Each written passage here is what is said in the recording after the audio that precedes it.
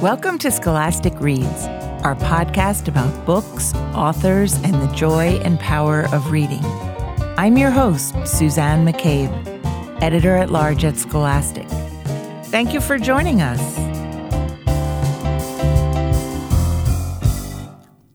What's that creaking sound down the hall?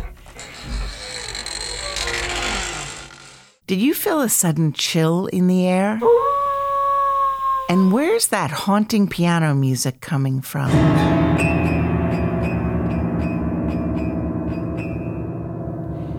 It's Halloween time.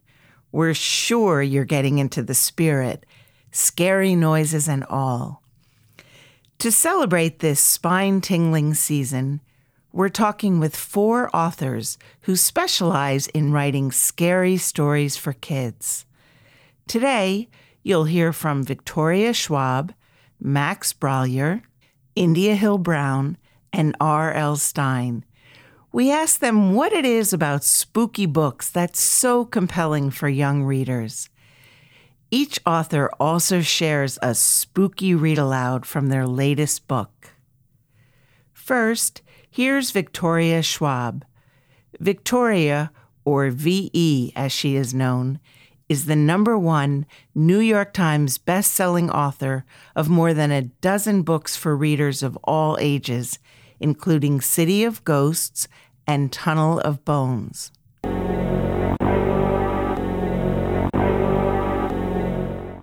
Hi, Victoria. Welcome to the program. Hi, I'm so happy to be here. We are delighted to have you, although we're going to have a little bit of scariness today.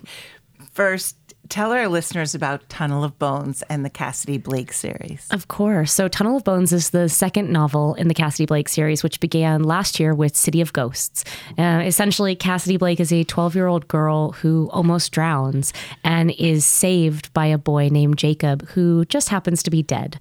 And so when he pulls her out of the river and back into the world of the living, she pulls him out of the land of the dead. And now he's kind of haunting her. Her parents get a television show traveling to the world's most haunted cities, of course, not realizing that their daughter can see ghosts now. And so it's set against the backdrop of her parents' television show as they film in different cities, and Cassidy has to face her own monsters along the way. And so City of Ghosts was in Edinburgh, Scotland, and Tunnel of Bones will be set in Paris, France. All of the ghost stories that show up in the Cassidy Blake series are real legends. So I didn't make up any of them. And so you do find out that maybe you would assume that Paris is less haunted than Edinburgh, but it just is haunted underneath the surface. And so, yes, the catacombs are a primary location for that. Oh, my goodness. All right. I want you to tell us what are some of the scariest, most surprising things about Paris? Well, I think maybe the first thing, as I said before, I don't think people realize how haunted it is. I think it's a city, its nickname is the City of Light. We don't think of it as a city of shadow. We don't think of it as a place with just as dark a history because it's very good at hiding it beneath the surface. But there are ghost stories about almost every single monument. The catacombs might be the most obvious because it's a literal tunnel filled with bones. But there are ghost stories that center around Notre Dame and around the Eiffel Tower and around almost every road and down every alley and bridge. That's the thing you learn when you travel and you ask for ghost stories, is that even though I pick one city for each book to focus on, I could write this book in any city or any town or any village in the world. We all have ghost stories. Incredible. Now, how do you do your research, both for this book set in Paris and the one in Edinburgh? Well, I live in Edinburgh, Scotland, so half the reason that I wrote the first book there was as a bit of a love letter to this very beautiful, old, extraordinarily haunted city. But I go to the places. I spend a lot of time there. I do my research. I do tours. I do a lot of reading. And most importantly, I ask people. I go around and I ask people, do you have any ghost stories? And most people always have one, or they'll have one that they heard from a friend. And so that's really how it started, was living in Edinburgh. Everyone you mention ghosts to says, oh, well, I know a ghost story, from your cab driver to your office mate to your friend at the pub. And I was fascinated by this idea that we all, whether we believe in ghosts or not, have interacted with them in some way. Oh, my goodness. Well, what draws you to them? What's intriguing about ghosts? It's interesting because I write a lot of different kinds of books, and most of the time I'm interested in magic. Most of the time I'm interested in the idea that the world is more magical than it is. But I'm also interested in the idea that the world is stranger than it is, that there's a level to it that we don't necessarily perceive or understand. And I'm really interested in the place where magic and reality meet, or where, in the case of ghost stories, where the veil and the living meet, and the idea that things are a bit more porous than we assume. I don't really believe in things that are lasting. I like the idea that the lines between our world and another world are dotted instead of straight. You're an incredibly prolific author, and you write across many genres for many age groups. This is for middle grade readers. How do you modulate the scary factor for them? It's interesting. As someone who writes for adults as well and teenagers as well, I think the assumption is that my novels for older audiences will be scarier, and my novels for younger audiences will be light, when it's almost always the inverse. My younger audience books are by far my scariest books, and I feel very strongly about that. When I knew I wanted to write a scary story, it was never a question in my mind of making it teenage or adult. I think that children's books and books for young readers are the perfect place to be afraid, because it's really when you're learning not only to be a reader, somebody who loves story, but it's a time when you're learning that you have control. As a reader, unlike in reality, you get to pick a book up and set it down. You get to self-modulate how much you're prepared to read. And I think we do such a disservice to young readers when we assume that they don't have the strength to choose for themselves. They're very good at putting things down that they're not ready to read yet. But I think it's very important, specifically when it comes to scary stories, to learn the control you have over fear in these books. These are a safe place to be afraid. And if you do feel fear while reading the City of Ghosts books, you can take heart in the fact that you're never alone in that fear. Cassidy and Jacob spend most of the books completely terrified by everything that they're experiencing. So it's never meant to make you feel small if you feel afraid. It's meant to let you know that you're not alone if you feel afraid. And what do your young readers tell you about City of Ghosts? I think they love most being afraid. They love how scary it is, but they love that you're never alone. They love Cassidy's adventures, but they love Cassidy's adventures with Jacob. They never refer to one character without the other. Cassidy and Jacob are as tethered in their minds as the two are in the story. And I love that. I love the idea that you can go on any adventure, no matter how scary, as long as you don't feel alone. I grew up as a very morbid child. I'm not going to really beat around the bush. I had a sick parent. And when you have a sick parent, you're very aware of death. At a very young age, it kind of haunts you in a far less fun way than the way that Jacob haunts Cassidy, but you're aware of it. And I wished I had stories growing up that acknowledged death, not as a metaphor, not through a guise. I just wanted to feel like I wasn't alone in my obsession, in my fascination with mortality.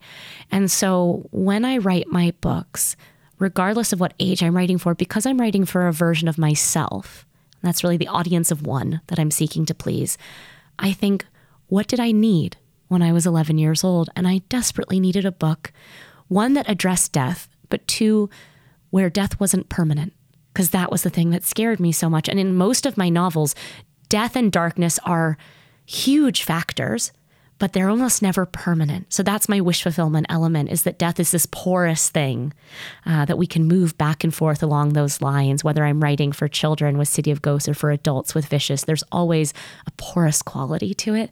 And I think that was done from a self-comforting place. I want to believe that there's less finality to it, but I also want to have characters who are obsessed with it or fascinated by it or engage with it, because I truly didn't see that.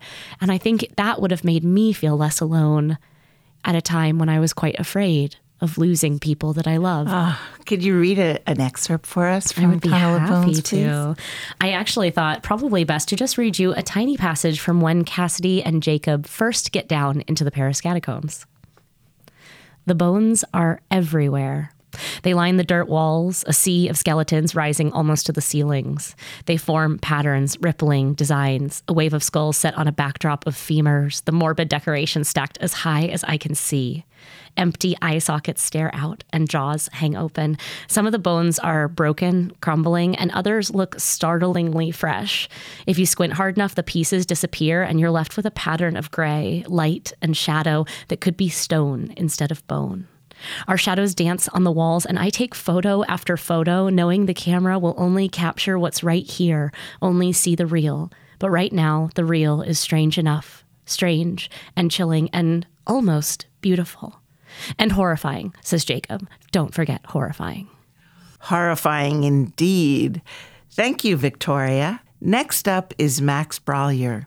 Max is the New York Times best-selling author of the Last Kids on Earth series.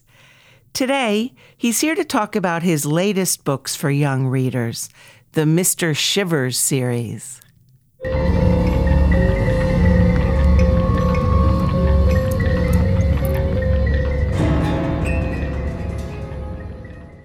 Hi, Max. Welcome to the program. Thank you for having me. Well, we're thrilled to be talking about some scary stories. Now, you have a new series coming out on the Acorn line, Mr. Shivers. Could you tell us a little bit about it? Yeah, I have a new series coming out on the Acorn line, Mr. Shivers. The first book is Mr. Shivers Beneath the Bed and Other Stories. And it's a collection of spooky, slightly scary, slightly creepy stories. Each one is a little strange. There's a little twist at the end to each one. And it has this really, really beautiful art. It does. The stories really are quite creepy and scary. They're for a young audience, though. I wondered how you worked that magic for 5 to 7-year-olds. I'm very easily scared, so I figure if it scares me, then it's too scary. No, I think I try to keep it like a balance. Like I remember I grew up reading spooky stuff, but never stuff that I would call like extra scary, and never anything that was like horror. I just like being like a little bit creeped out, like the feeling of, I don't know, just sort of like the skin crawling, like sort of like goosebumps, or and like I want like the feeling of like the sound of a thunderstorm or something. And so I try to get that. And I think if there's like just a bit of a twist ending, that's something that can, like a kid can kind of sort of prepare themselves that there's going to be something coming. And yeah, so I think it's just trying to make it like just creepy, but never like over the top. Each page just beckons the reader to keep turning and turning. I wondered, what types of scary storylines do you find are most appealing for young readers? I think I like ones that sort of feel like they happen or could happen like within this world. They don't feel really too far out there. Like one of the stories in here is about a boy who leaves his toys out in the rain and gets yelled at by his parents. And I used to be me, and I would do that all the time. And so I like that sort of thing where it's like, you know, I could sort of, oh, that's like me, but then there's a sort of twist to it. Or that's like something I would do, but then there's a little bit of a edge. So it's not stuff that's like really like heavy on ghosts or heavy on monsters. I like it to feel more like, yeah, like this is something that on my walk home from school one day, maybe like something could happen like this. Why did you choose to end the stories with no real resolution and kind of a twist that leaves things hanging? I think the twist, knowing the twist is coming, is always kind of fun. You're like, what's going to happen here? And then when there's a little bit of an open-ended feel of like, you know, doesn't close quite so neatly, it allows the reader to sort of continue, like the story continues to sort of grow in your mind, I think then, and like kind of lives on and carries on, and you have your own thoughts about it. Like if we don't explain like exactly what's beneath the bed, then that's left up to the kid's imagination. And it's like it's impossible for me to predict like what's going to be scary for each individual person. So if you can just sort of like, if I'm able to open up a little door like in their head to let them think about scary stuff, and then they're going to have their own scary ideas and things are going to creep them out in their own way.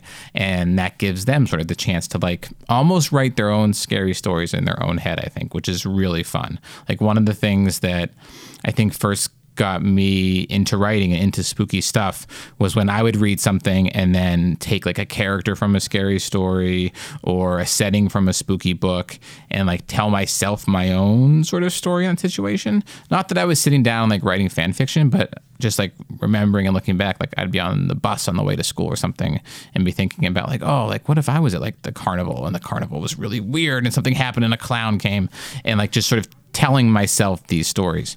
And I think that when we leave a story kind of open-ended and with a little bit of a like dun dun dun, then like the kid gets to do that themselves. Why is it so important for young readers to experience reading something that's a little scary or creepy? I think that's a great question. I think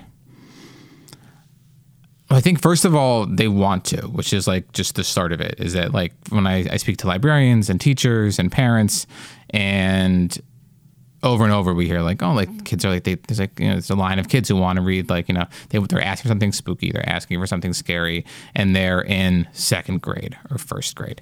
And there needs to be that thing to fill that.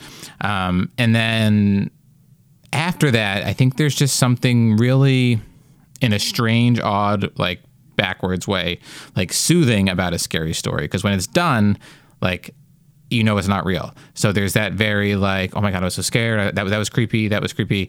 But then it's done and it's like, everything's okay. I think the best feeling in the whole world is having like a horrible nightmare. But then when you wake up and you realize it was a nightmare, and you're like, oh, wait, everything's okay. And like, it's almost, time to get out of bed and the day's going to be a normal day. That's like the best feeling. So that's sort of it's kind of how I think about spooky stories and creepy stuff, is that like, once it's done and you can literally close the book and like, it's like contained in there. It almost feels like it's like, like something from Ghostbusters. It's like, okay, the story is closed and done. And now I'm just back to my life. So it gives kids a little sense of power too. Yeah, big time. I think there's like, if like I always had books when I was a kid where like the cover, there was like some books like the cover was the scariest part, and I would like turn the book over and have to like hide it under my bookshelf or something beneath my bed. And that would always be like, it was like a challenge to myself. Like, can I open that book and read it? And then when I would do it, it would feel like, oh my God, like I triumphed. Like I did this thing that I didn't think I'd be able to do. And that always felt so good. So I think there's a sense of like power in that, especially like at an early age where like some kids want to be scared and some don't. If you're a kid who wants to be scared, I think there's something you feel like sort of cool about that. Like that's like, oh, like, no, I like that stuff. I'm into that stuff. Well, I'm ready to be scared, Max. Will you read an excerpt from Mr. Shivers for us? This is the title story, Beneath the Bed. It starts with the title, Beneath the Bed. Kids at school said the old house on the hill was full of ghosts. The kids dared me to visit the house. They dared me to visit at night. They dared me to visit every room. I begged my sister Beth to go with me. After I asked 5 times, she said, okay. Beth and I walked up to the house. The wind howled. Beth said, John, I'm scared. Me too, I said. But if we don't do this, the kids at school will say we're scaredy cats. We walked up the porch steps. The wood moaned like it was warning us to stop. The house felt alive. I pushed open the door. We took deep breaths. Come on, I said, as we stepped inside. In the kitchen, dusty dishes sat on the table. In the living room, a sofa was covered with a sheet. In the library, a book sat open like it was waiting for a reader. There was only one room left to visit, the attic bedroom. Beth and I went up, up, up. Thanks, Max. Listeners, to find out what happens in the attic, be sure to pick up a copy of Mr. Shivers, Beneath the Bed and Other Scary Stories. Now, we'll hear from India Hill Brown about her debut novel, The Forgotten Girl.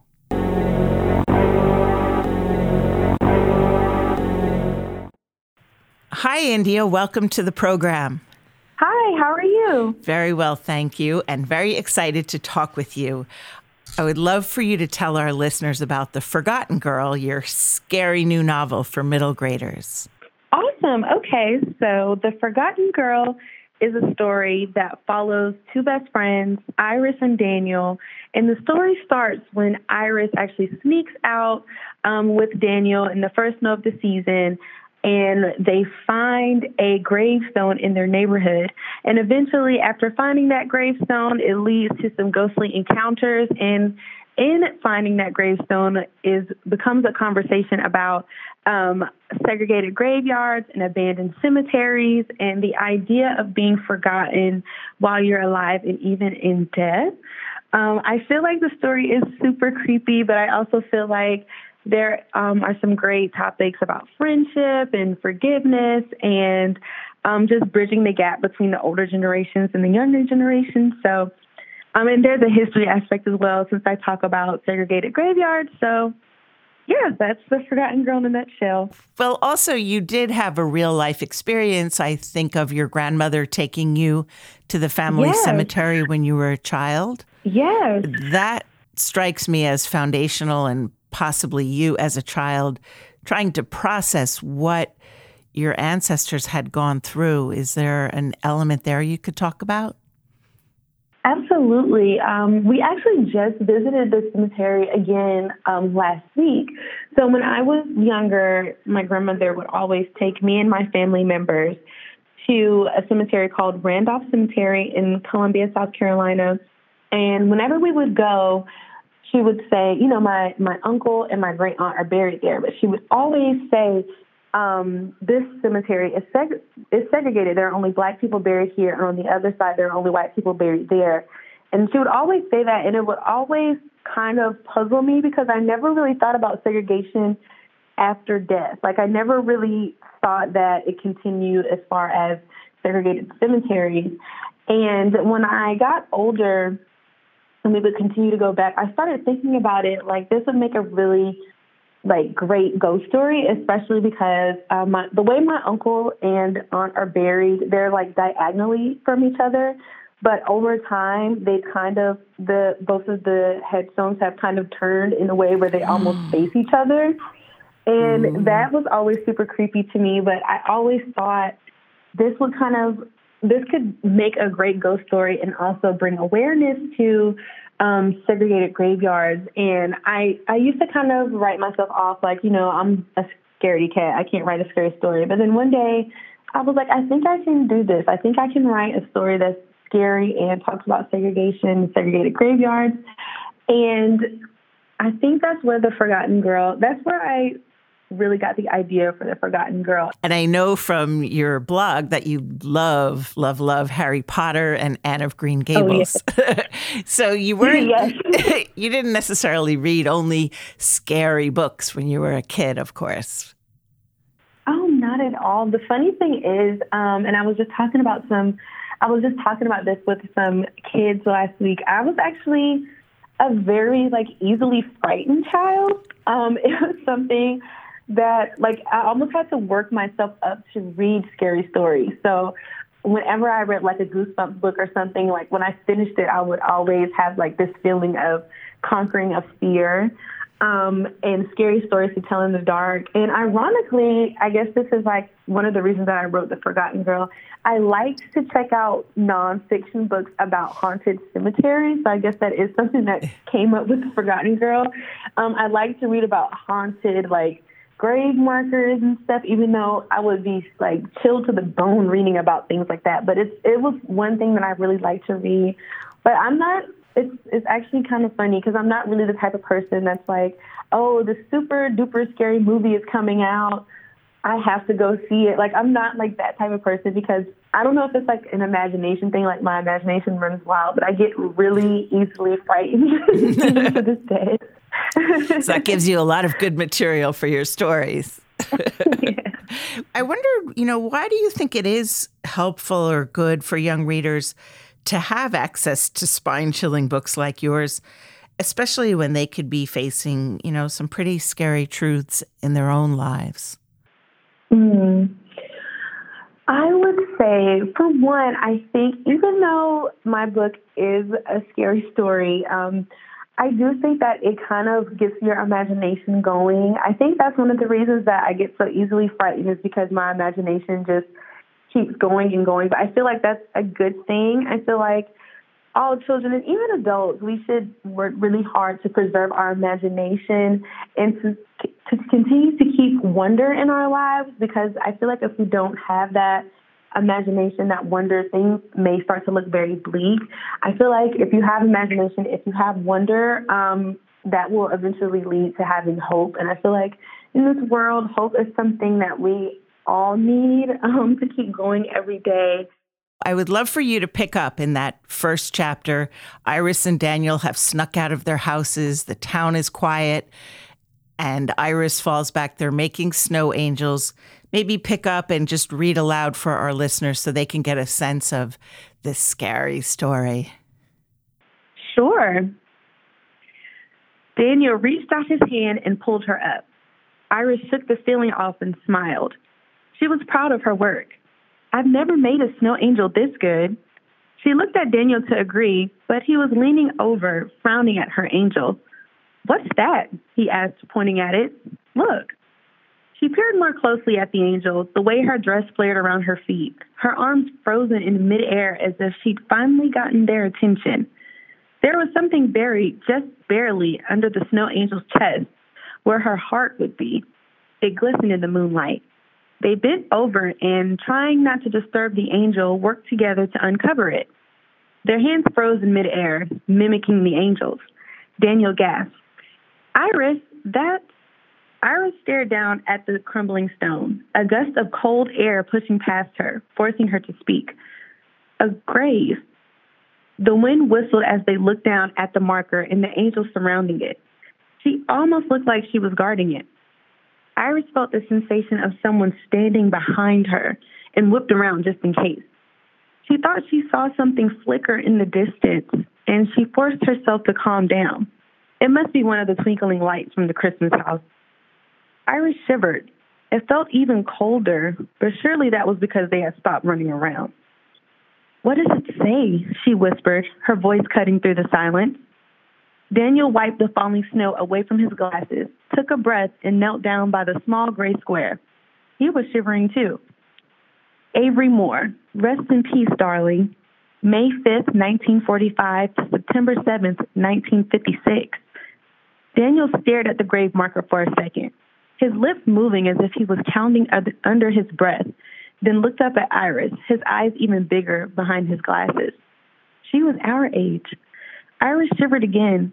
They were silent, both probably thinking the same thing. What happened to her? Why was she buried here? Suddenly, the snow didn't feel fun anymore.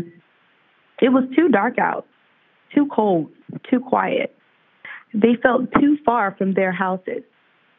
I'm cold, they both blurted out at the same time, startling each other. Their voices seemed to carry farther than they should have on the wind. Iris, let's go back. Daniel scrambled to stand up and grabbed Iris's hand again, first walking, then running through both clearings. The trees stood tall and dark, ominously as they passed by. The snow fell heavier, no longer looking like frosting. The white branches were now skeletal hands, waving them backward. Iris could almost feel it, a pull, not wanting them to leave.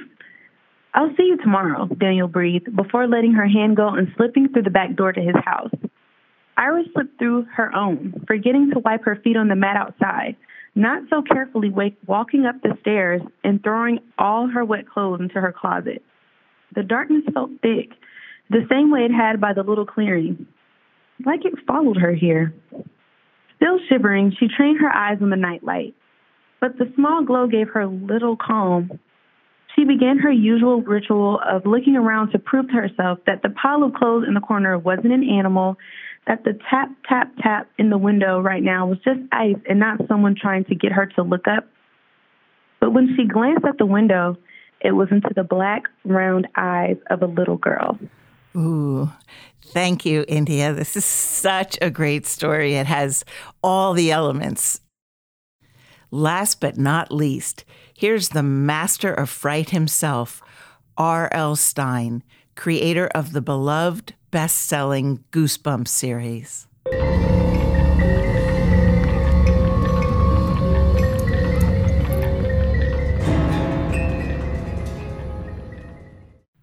Hi, Bob. Welcome to the program. Well, how nice to be here. We are talking about the character of Slappy. Why do you think he is? What is it about Slappy? Right. That's my question. What is it? What makes him so memorable and creepy? Why is that? I don't know. Can I be really honest? I don't get it about Slappy. I don't know why he's scary. Everyone loves him. Slappy's the star, right? The books are called Goosebumps Slappy World. And he's everywhere. And so I think I've written 14 Slappy books now. That's a lot of books about a dummy that comes to life. Right. Well, I even killed him. I killed him once. I wrote The Ghost of Slappy. I killed him off, but I had to bring him back. Last Halloween, a year ago, I was giving a talk in Toronto, and I looked out in the audience, and there were 40 kids dressed as Slappy in the audience. And I realized that I had sold more red bow ties than anyone in Canada. I'd probably sold every red bow tie in Canada, right? And I realized I was in the wrong business. I should have been in the bow tie business. But what a thrill for me that every Halloween now, thousands of kids go out dressed as Slappy. It's amazing. They all send me their pictures on Twitter and on Instagram, and they're all out there as Slappy. I mean, I never get tired of that. It's very exciting. It truly is. And so you have no idea why? No. Well, I'd have some ideas, but I don't know. He doesn't scare me. But when I was a kid, I was fascinated with puppets, and I actually had a ventriloquist dummy when I was a kid. But I always thought they were funny. And I think I sort of write Slappy as an insult comedian. The reason I like writing him so much is that he's so rude, and I get to write all these great insults. And that's what I enjoy about it. But I don't know. The whole idea of something lifeless coming to life, I guess, it can be very terrifying. See, now I think Invisible is scary. Oh, that book was terrifying. Scary. What if you woke up one morning and no one could see you? That's terrifying. To me, that's more terrifying than being a dummy. Okay, so we might not be able to pinpoint the reason, but we know that readers can't get enough of Slappy. Could you read from your latest Slappy World book, Revenge of the Invisible Boy? Welcome to my world. Yes, it's Slappy World. You're only screaming in it. Ha ha ha. It's such a shame people don't have words to describe me. I mean, words like brilliant and talented and good-looking don't really do it, do they? But go ahead. Feel free to use them anyway. Ha ha ha. Do you know how smart I am? Of course you don't. I'm so smart, the dictionary asked me to define it. Some people say I'm evil. That's ridiculous. Does it mean I'm evil just because I do horrible things day and night? No way. Actually, I'm a nice guy. You know how nice I am? Last week, I rescued a bird that had fallen out of a tree. I carefully picked it up and carried it home. It was delicious. Well, I have a story for you, and naturally, it's a scary story. The story's told by a boy named Frankie Miller. Frankie and his friends are really into magic. They love to watch magicians and perform tricks. Frankie is about to learn just how dangerous some magic tricks can be. Want to get a head start on the story? Start screaming now. I call the story Revenge of the Invisible Boy. It's just one more terrifying tale from Slappy World. Thank you, Bob. I am here to say that Frankie is in for the terror of his life, as I was when I read the book. It's so epic, I have to say.